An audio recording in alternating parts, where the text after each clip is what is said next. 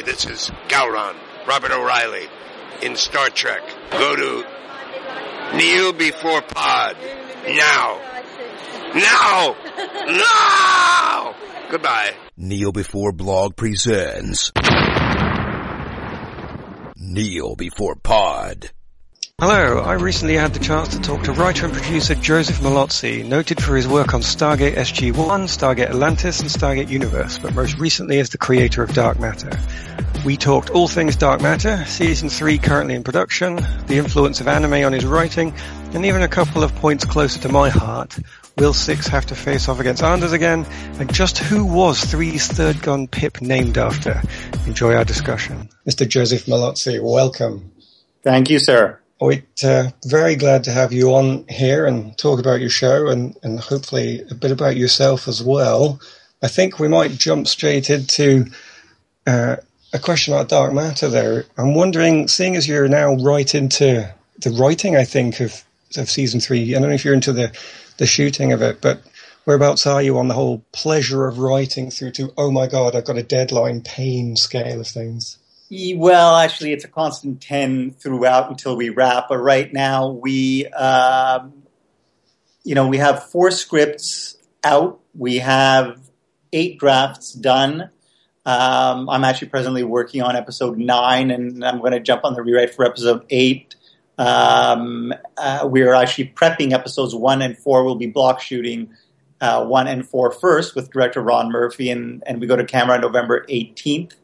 And right now it's just prep, basically getting ready, putting the pieces together, visual effects, playback, art department, the set builds. It's the calm before the storm. No, calm before the storm. To me, that sounds like you're riding the storm already, doing lots and lots of different things at once. But if it gets even harder, that sounds a bit brutal. Is it a bit of a mix, trying to match lots of different jobs all at once? It's always a challenge. I mean, when we wrap up the hiatus as a creator, I'm already putting together the pieces for the next season, and then we get together with the writers and we break the stories. And again, I have a pretty good sense of where I want to end up, and it's just a matter of putting together the pieces, and then we all go off and write. And now, really, it's preparation. Deciding what the sets are going to look like, what sets we'll need, the guest stars and such. And, it's constantly writing. And then later, you're on set, you're dealing with meetings. And then later on, you're dealing with editing. So it almost like never ends, I would say. Well, eventually it does end when it's canceled. But for now, it's endless. I wondered, I've seen online, IMDb and so on, all the previous projects that you've been involved in and so on, but I wondered if Dark Matter, is it more personal than maybe Stargate and so on, just because you're also the creator as well? Does that change any of this process for you, maybe? Oh, yeah, absolutely. I mean, Stargate was a lot of fun. But we were essentially playing in someone else's sandbox. We had to put the toys away where we found them once we were done with them. In the case of Dark Matter, it's basically my show. So, simply put, I can do whatever I want. I mean, I have a game plan. I've had a 5-year game plan going in. I know where all the stories, the character journeys end. I know all the twists and turns. And one of the great things about that is that I'm able to layer in certain hints along the way. It's just nice, being able to produce your own show. You have that creative freedom to tell the stories you want, as opposed to really, working with someone else's characters and always, in a sense, being kind of stymied by the fact that really you can develop characters and develop stories, but you can't really make any changes that will, have a major impact really on the series going forward. I wonder then if we would be able to look through all of those shows the episodes of Dark Matter then have been in series 1 and 2 so far and pick out the real influences of you. I mean, I've seen on your blog that there just might be a very tiny Japanese influence on some of your writing. I wonder if there's Yeah, definitely. Yeah, definitely. I mean, I've always been had a lot of interest in Japanese culture, and I've always been a huge anime fan. And you definitely see the anime influences in Dark Matter more overtly through, let's say, a character like Ryo Ishida, obviously, and some people consider it a trope, I suppose. But I mean, it's really, it pays tribute to the swords and space subgenre of anime, like a Code Geass and even Gundam to a certain extent. Something I grew up with and loved. So you definitely see that on a I guess more subtle, or maybe not so subtle. It depends how big a fan you are. Influence. I was a huge fan of Cowboy Bebop, so definitely the character of Five was inspired by the character of Radical Edward in Cowboy Bebop. I so wish that I was more of an anime fan here, so we could launch into an in-depth discussion. But my knowledge of it is quite limited. I've seen a few, but yeah, the names have come up there. But I highly recommend Cowboy Bebop. Cowboy Bebop. I'm taking a note right now. There's a friend of mine who will be glad to know that I'm being pulled more into anime. Are there any other themes, though, I wondered, that we might see in the, even if they're just like little Easter eggs that have come from other influences in your life? I mean, you'll see them all the time. Just off the top of my head, I mean, I can't, they don't readily come to mind, but I mean, every time we go into prep and I think of a moment, I mean, there are going to be several moments in season 3, little visuals that will pay tribute to what has come before, specifically in terms of big sci-fi movies that I was influenced by, Star Wars or Alien, and the shows I used to watch growing up, Star Trek, and shows I enjoyed later on, like a Farscape. When there's always a fun little opportunity to give those influences a shout out, I definitely take them. Cool. I mean, I think I can hear one of the influences in the background there, perhaps, that might have gotten the name of one of Three's guns, I think. Is that? Yes. Actually, that's Lulu, actually, in the background, who's growling for food. Bubba and Lulu, Three's guns, named after two of my dogs, Bubba and Lulu.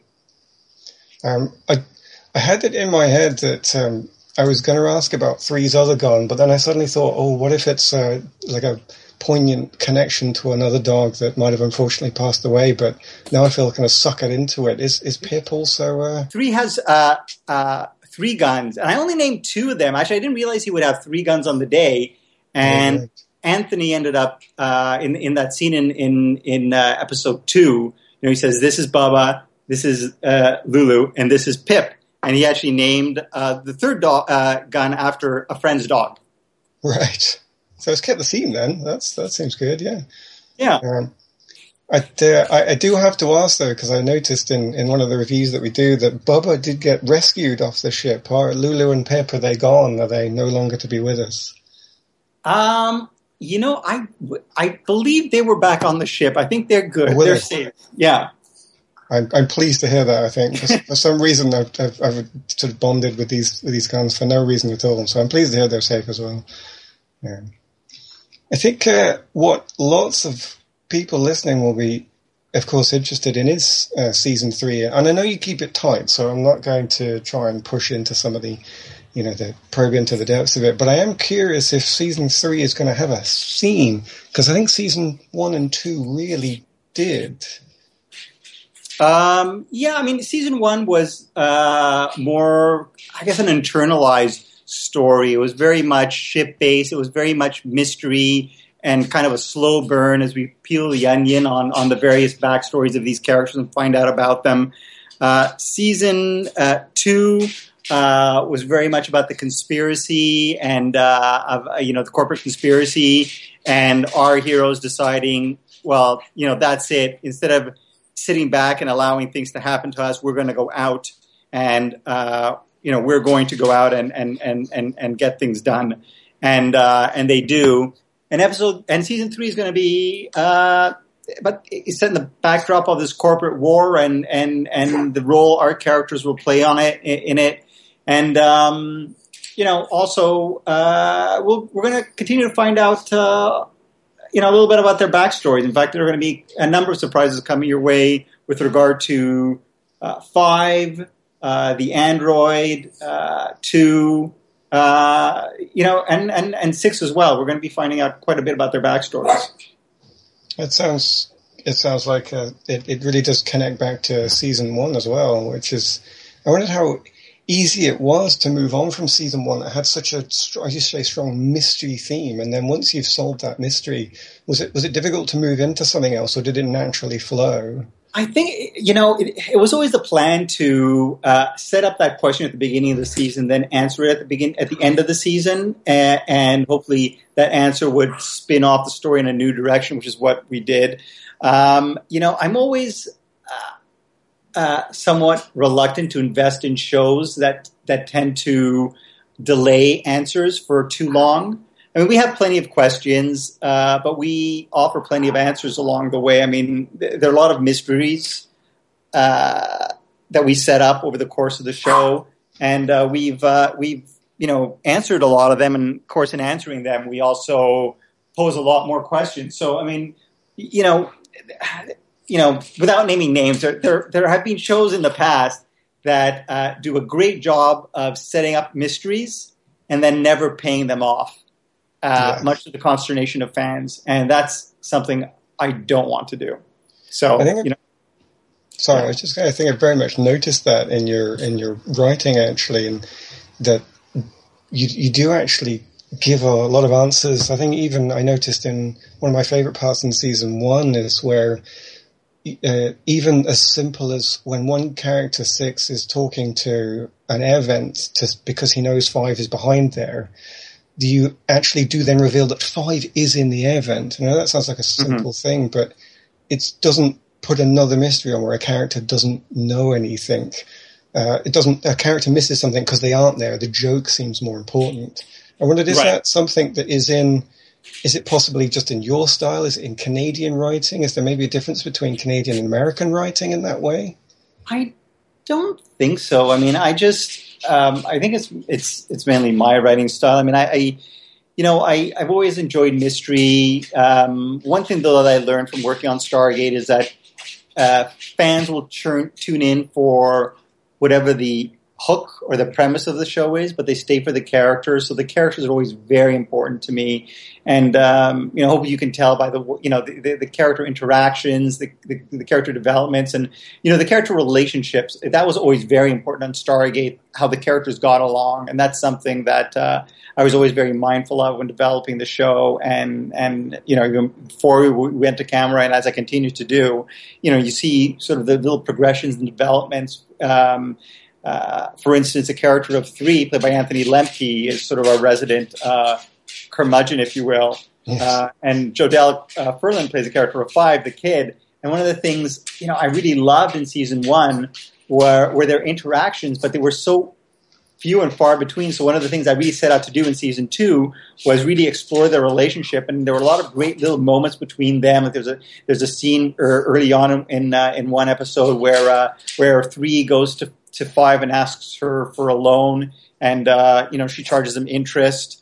And there's an episode later on in episode 11 in the series where she's kidnapped, and he goes off to find her, and he ends up saving her and gets injured, and then she has to return the favor by saving him. But it's just the two of them on the run, and they're just such an unlikely pair and such a fun pair to whose relationship is fun to explore. So that's, something I set out to do. So it's always there. And then there's always also the sense of humor. It's something that we did in Stargate that I always enjoyed. And, I always say that humor goes such a long way towards allowing the viewer to connect with the characters. Yeah. And so I think all of our characters are funny in very different ways, from the more overt 3 and maybe the android to the more subtle humor of, let's say, like F4.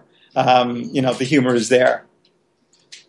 Is there going to be any more sort of surprise partnerships coming? Then I wonder. One of my favorites, I think, was the android and David Hewlett's character Tabor, which I don't think I could have predicted at all. But any more like that we might not be seeing coming? Or I mean, there are plenty of surprises coming your way. There's we're going to be introducing a couple of new characters in season 3. One of them, a character called Solara Shockley, who is a character that I can't say too much about, but she'll be appearing introduced in episode 3, and she'll be a very interesting addition to the crew, potentially a temporary addition to the crew, and especially her her interactions with 3 are particularly memorable. So that's something to look forward to, and then we're just going to be continuing the relationships that we've established. I mean, one of the most interesting relationships really is going to be the relationship of Ryo Ishida, formerly 4, and his former crew members. I mean, last we left Ryo Ishida, he was blowing up the space station with our crew on board. So, definitely there's going to be some hard feelings, perhaps, heading into season 3. I wonder how difficult it is to write some of that stuff, actually, when you've got a large corporate war spanning, for what we have to assume is most of a galaxy, down to a very personal level, which is a crew on board a ship. And then when you've got possibly the advantage of having some of the main characters in both sides of it. So you say Ryo is an emperor, he's very much a political faction, and then the other characters are tiny players in theory, although they can have great influence. They are seemingly quite distant from each other. Is that difficult to put together and bring them into the same plot? Not really, because when last we left Ryo Ishida, he was making off with the blink drive and was, you could say, unintentionally responsible for the death of Nyx. So, whichever characters survived the space station explosion are going to be, going to return to a ship, knowing that, well, as far as they know, Ryo killed Nyx, and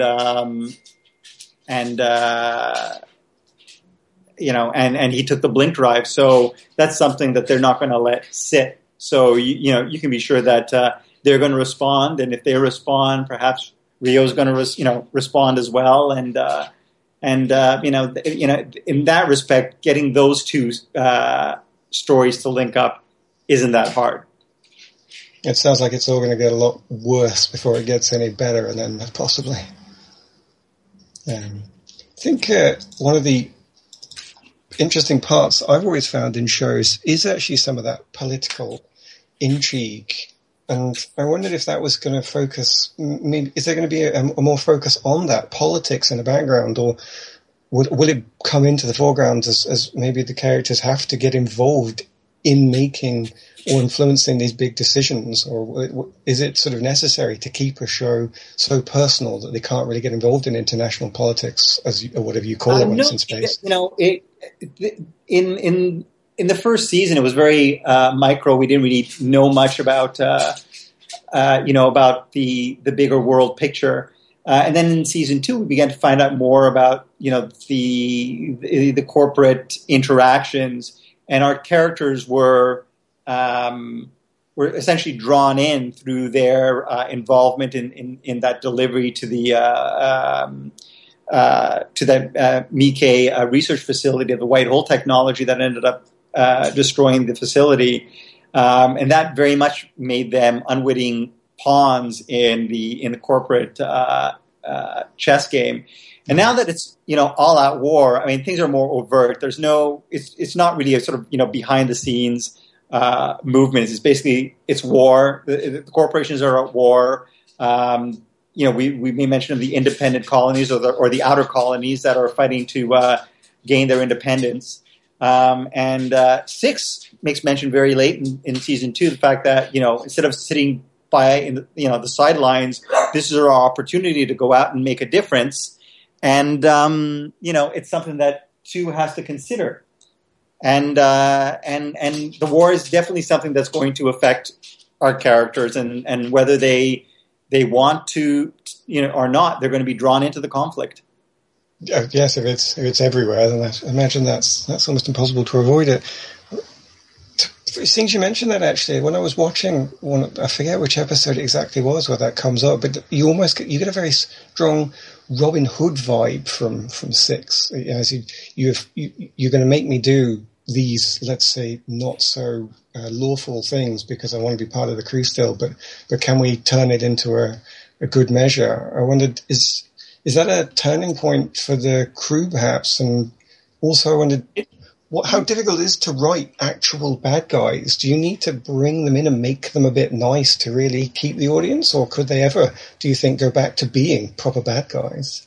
First of all, the turn is one that Six has already taken. I mean, basically, at the end of season 1, he turned the crew in because he felt they were dangerous. He felt he was doing the right thing. And then it turned out that the Galactic Authority was just as corrupt, or perhaps even more dangerous than the crew. So, he decides at the end of the day, the lesser of two evils, he helps them escape. And he still wants to do the right thing. And he realizes that his enemy aren't his fellow crew members. It's the GA and the corporations and all they represent. So he's trying to convince these formerly very bad people to do the right thing. Of course, some of them are going to take a little more convincing than others. The character of 3, for instance, is a great example. In terms of making bad guys likable, one of the themes that always interested me or intrigued me, even as early on as Stargate, was this notion of redemption and are people born bad? Are they products of their environment? What makes what is the good and bad people, and what is the bad and good people? And we have these characters who used to be very bad people, but now their memories are wiped, and they're trying to start a new, turn over a new leaf. And they're looking for redemption, and some of them will be successful, and some of them won't. Some of them won't try. I mean, in the case of Ryo Ishida, he's gone dark side, and one could say that his journey has taken a very strange turn. In the case of Ryo Ishida, he's probably the darkest of the characters. I don't know if audiences members will like him even less after the events of last season. Even he basically cared about Nyx, and sure would be surprised as anyone to find out that she's dead. But he did take the throne in fairly brutal fashion and end up killing his own stepbrother who helped him. So it'll be interesting to see the fan reaction to Ryo Ishida and whether really he can be redeemed. Is there a possibility of any of the characters still then going in either direction? Do you like to make sure that is always open? That they could go good or bad, and even change again through further instances? Yeah, absolutely. I mean, there's always that possibility. And remember, it's always interesting to put these characters in extreme positions. For instance, in the case of, former 4, Ryo Ishida, he's put in a position where he realizes the only way he can save his home world is by triggering this conflict. And the way to trigger the conflict, he finds out, is by destroying the space station and killing all those people on board. What he does is he warns our crew and, gives them the heads up and says, hey, through the android says, clear the station. Of course, they still end up on the station at the time. So, I mean, he's a much darker character, but there is still, that I guess that goodness or loyalty within him. So, I mean, it's just very interesting to explore, like I said, the light and the darkness and the darkness and the light. And in the case of 2, for instance, in episode 12 of last year, where she's taken, she's experimented on by the scientist. She turns the tables on them in truly brutal fashion. Yes. And you see flashes of that, and even in 5, the hitherto innocent, sweet 5s. Episode 2, kill them all. She has the android take out her GA interrogators. She's taken a bit of a dark turn as well. Absolutely. You mentioned one of my favorite scenes there, actually. I think that was the point where I realized just exactly how dangerous androids were in your background. Yes. That was quite a moment. I asked a previous question because I always wonder sometimes with shows how much influence is forced upon writers and creators, and it does sound like you've got quite a lot of freedom to do as you want. You do seem to be able to make that, but I wonder, even if there's no influence from maybe the companies that provide money and so on, are there influences of the day, just any zeitgeist, the social culture that possibly force you into certain writing choices or character choices? I would say yes. Again, just off the top of my head, I can't really offer specific examples. I mean, you'll always get input. Certainly the networks will always have an opinion. They'll weigh in. Jay Firestone, who's the president of Prodigy Pictures, the producers of the production company, he will read all the scripts and weigh in with his thoughts. There's audience viewer response, reaction, and there's also actually what will work and what will not. Today's society. Someone gave me a note not too long ago and suggested, "Oh, it would be great if in this scene 3 walks up to this woman and slaps her butt." And I just said, "Seriously? Yes. Come on. This is, we're not 1985 anymore. This is, that type of, crap does not fly." So, it's something you're mindful of. Definitely you're always, you're writing for, your viewers, you're writing for, your this modern society. But at the end of the day, really, I'm really writing for myself. And like I said, I know where the journey begins and ends, and it's just a matter of how we connect the dots and get there. Absolutely. It is funny how strange our level of acceptance of, as you say, sexual politics, gender politics, racial politics can still be tested even now, actually. But noticeably, one of the most influencing norms, I think, now that I've noticed in writing at the moment is around strong female characters.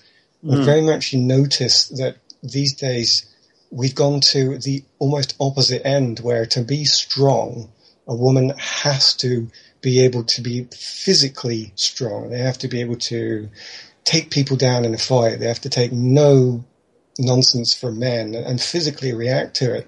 I think I've been pleased to see that certainly in Dark Matter, people have been strong in other ways, like 5 talking 2 down in that mindscape. Mm-hmm. And there's also been moments where I think that other episode you mentioned, which I'm afraid I can't name a title of because my brain's gone a bit chaotic, but where 3 and 5 are out together trying to survive as they're chased by the GA. And I noticed that they don't talk to each other as being forced by their age. One is younger, one is older. They do seem to be able to talk like family members, even if it is a slight influence of older brother to younger sister. Noticeably, They both seem as mature as each other. And I'm thinking, I think that somehow you're dodging stereotypes. I wonder, are you trying to? Is that something that you definitely want to put in? Or has that come about through other reasons? No, one of the things, off at the very beginning of the series, we established these characters, and they were very much archetypes. 3 was a gunslinger, and everybody hated him. 2 was fearless leader. 5 was the hacker kid, most of the negative reactions to the pilot and the first couple of episodes were, it's just they're stereotypes. But they essentially had to be, because they have no backstory. They have no memory of who they are. So They are, in a sense, those those archetypes. And that's essentially what we set out to do. And what's been fun about the show is you set out these characters that people will say, oh, this is just so-and-so from this show or so-and-so from that show. And then as I say, I like to put peel the onion on their backstories, and you develop their characters and their relationship. They take on a life of their own and become their own characters. And one of the things that really I love about the premise of the show is that the characters discover, the viewers discover alongside the characters. So essentially, because there's no frame of reference, there's no history, there are no memories, that they can draw from. Everything is new, as new for the viewer as it is for the characters. And so, that always appealed to me about the premise. And like you said, I mean, yes, strong female characters. I mean, that in itself has become a bit of a cliche. In the case of 2, really, again, this is the anime influence. Anime was doing this long before North American politically correct productions caught up. It's just something that appeals to me. And, people always ask me about, your cast is so diverse, the characters are so diverse, and, there's such strong female characters. And, it's all, it's fine. It's not something, to be honest, I really set out to do, to say like, oh, we got to check this box here, or, strong female character, check.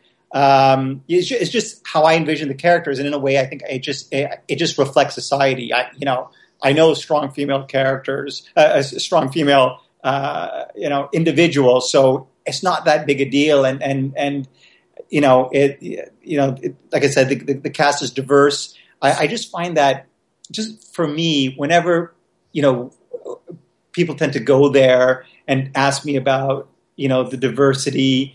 I feel as though it kind of I guess undermines the hard work of the performers like a Roger Cross, who quite frankly was not cast because we needed a diverse character. He was cast because really he was so good in the audition. He did that scene with the 5 character where he's talking down in the barn, and he did such a fantastic job, and that's why he got the role. It wasn't really, like I said, to check any boxes. And Melissa, has an Asian background. Again, that comes from my anime influence. And the fact that she happened to be the best actress for the role. When came time to audition the character of 4 in the Android, we looked at all genders. The character of the Android was actually male in the comic book, but we opened it up and we ended up choosing the best actor for the role. And the best actor for the role in the case of the Android turned out to be Zoe Palmer, who has done a fantastic job. So, it's certainly nice. I think at the end of the day, hopefully, it just reflects society, and it's not really an attempt to make a massive point. I think that's probably the best way to go if you can get it. You do wonder when you watch these things, though, what effect formulas and requirements have on it. It is pleasing to hear that sometimes it can just be left to work naturally. I mean, certainly when you see some of the... I hesitate to say it like this. I feel like I'm being too insulting, but I don't specifically mean it that way. But I think you do notice in certainly the American TV shows, there's a fixed sense of humor, for example, where, the joke has to come here and you can almost hear the joke building at that point. And you feel like, was that forced? Did somebody say that the writing had to be done that way? It sounds like you don't suffer those pressures, but maybe even think the pressures that come from outside society. There is one that I do definitely want to ask about, a personal interest of mine, which I think I'm noticing in certainly Continuum in the past, and now Dark Matter, your show, and Killjoys that's been running alongside it. There's still a anti-corporate feel in these shows where corporations are evil. And I noticed that these are all 3 Canadian shows. I wondered, is there still an anti-corporate feeling in Canada at the moment? Maybe you've come out of 2008, in the case of Dark Matter, I mean, I can't speak for the other shows. I mean, I just imagined, 200, 250 years in the future. I mean, who are really the power players in today's world? And they are the corporations, and they're the ones with the money, and they're the ones who are going to be able to go out and, exploit resources, planetary resources.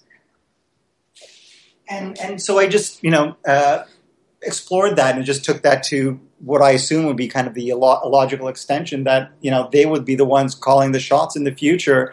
But, it's not just one dark, shadowy entity. There are many corporations. And, in the case of the Miike Combine, represented by Commander Truffaut, played by Tori Higginson, I mean, they're kind of a wild card. They're a corporation, but they're not necessarily bad, evil. I mean, in fact, even like Ferris Corps, I would not describe them as necessarily evil. They're pragmatic. They're concerned about their bottom line.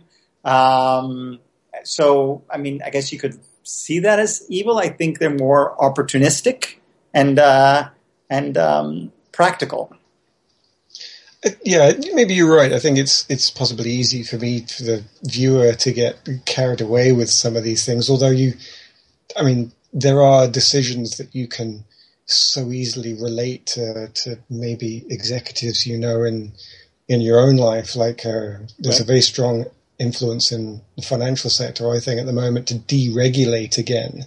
And that, in my head, makes me think, does that not mean we are definitely heading towards repeating the 2008 financial crisis? It seems to be this cycle that we're just going to go over and over. So maybe it's not evil, but it seems short-sighted, perhaps. Right. I wondered if that had maybe influenced, if it had come out from, if you'd seen that in society and thought this was something you wanted to comment on. In certain respects, it is, I think, reflective of society, but I try really not to comment or use it. My shows, sort of to make any political or social commentary. I mean, other shows do, and that's fine. I just find that, there's always the danger of dating yourself, yes. Which is something, like to avoid doing. So, I mean, yes, it reflects society. I think in some instances it's really subconscious. So I will say that, there's really not an overt intent on my part.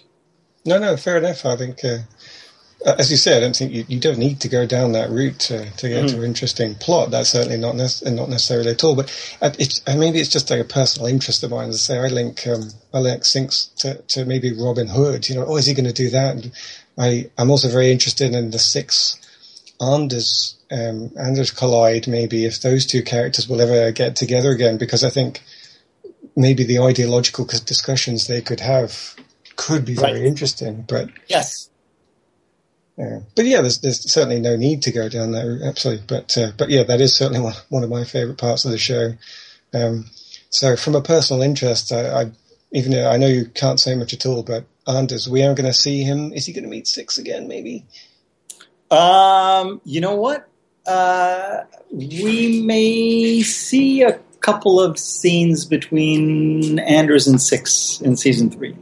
I will take that. The Magic 8 Ball says chances are good. Looks promising. I'll take that as a win from an own personal perspective. I will absolutely take that as a win.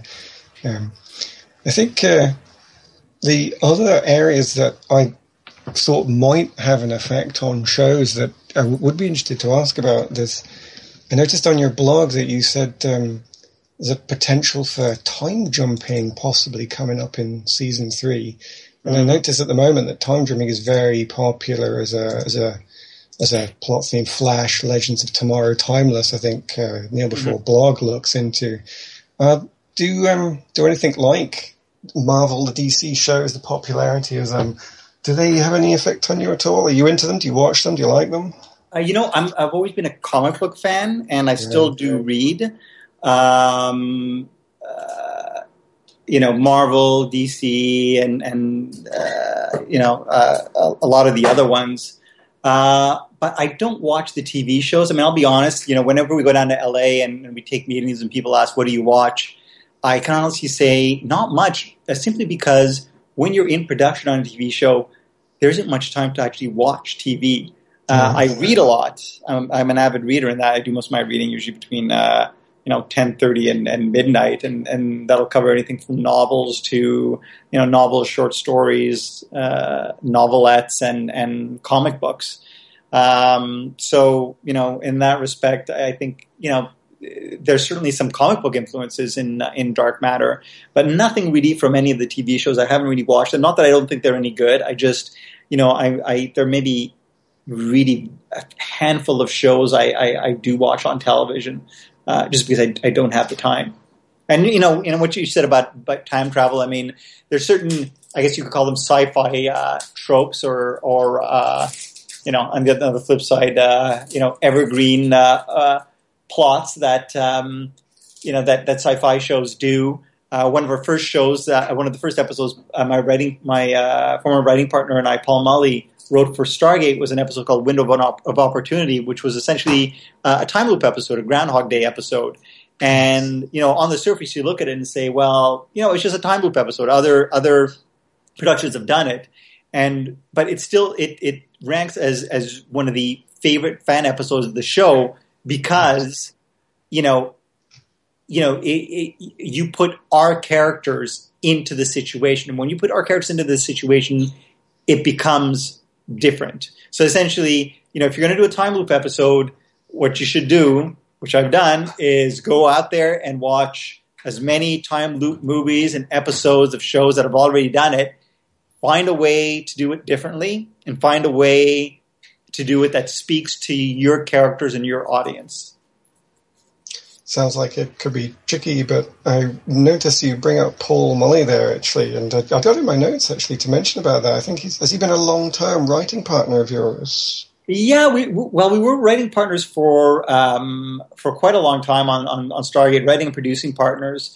And we used to actually co-write scripts together, and even though in later years we were writing scripts separately, we would share co-writing credit simply because I would tend to write the original scripts while he would be busy rewriting other writers. And because, he would get his rewrites on other writers would be uncredited, but would require as much work as writing an original, to even things out, we shared story credit. But for Dark Matter, we're writing separately. He's actually in Vancouver. We're shooting in Toronto. He has a family. He's decided to stay in Vancouver and spend time with his family. So he writes scripts and he'll weigh in on various aspects of productions. But I'm in Toronto running the show and doing all the last minute prep rewrites and writing my own original scripts as well. So he's still involved, though not really as in terms of hands-on production this season. It does seem to be that you are very much the face of Dark Matter. You're on there. You're on the blogs. You've got the reviews like that. The interviews like this. Is that a choice that's been made between you, or is it just that you are simply the person with a more available time? Well, to be honest, I mean, the Dark Matter was the premise and the show and the story were something I came up with and I developed over 4 or 5 years or more while I was waiting for Stargate to end. And then we went into development, as my writing partner. He came on board. And so I wrote the pilot and he did a pass on the pilot. And he's involved in all aspects of spinning stories and such. But I mean, really the idea for the show was mine, and the character journeys that I've mapped out are in my head, and I'm show running the show. So in that respect, I'm taking point on the show. But he's been invaluable. I mean, he's really probably the best writer I know. He writes fully half the scripts. He does a pass on most of them. He's, very involved when it comes time to breaking the stories. Like I said, I mean, in general, I know where I want to end up. I know where the stories, if, for instance, the arc of season 3, I know what the main story is going to be. I know where we're going to end up. I know where the characters are going to end up. I know the big moments. The challenge is really, what are the specific steps to get there? And that's where really he's invaluable in helping, to really flesh out the stories and the episodes that make up the, our 13-episode third season. It sounds like it's a really good partnership then, yeah, if nothing else, absolutely. Yeah. Well, we've nicely gone through my little notes and questions here, so I am going to thank you for your time. It's been excellent to hear about you, and definitely interested to see where the characters of Dark Matter end up after being scattered to the four winds at the end of season 2. I think, is it Sci-Fi UK that will be showing season 3 over here in Britain? Yes, it is. Excellent. So we can direct all viewers to that in the coming months. Is there a month that we should be looking out for it coming back? Do you know? I don't know if they've announced an air date or premiere date. I know last year it was July. So around there, June, July. So everybody should be looking out for in the summer Sci-Fi UK Dark Matter season 3. But I must say we cannot let you go before we ask you one more question, as Neil before Blog likes to do. Okay. We would like to know, if you had a superpower, what would that superpower be and why? And is it influenced by anime at all, perhaps? It is not influenced by anime, but is influenced by the challenges you face as a showrunner and just a writer in this business. I would like to have the ability to read people's minds so that I can cut through the bull and know exactly what what they're thinking, not what they're saying, but what they're thinking. Very interesting, and very practical of you, I must say. Thank you. You haven't actually gone for something, I'd like to be able to do this, that, and the other.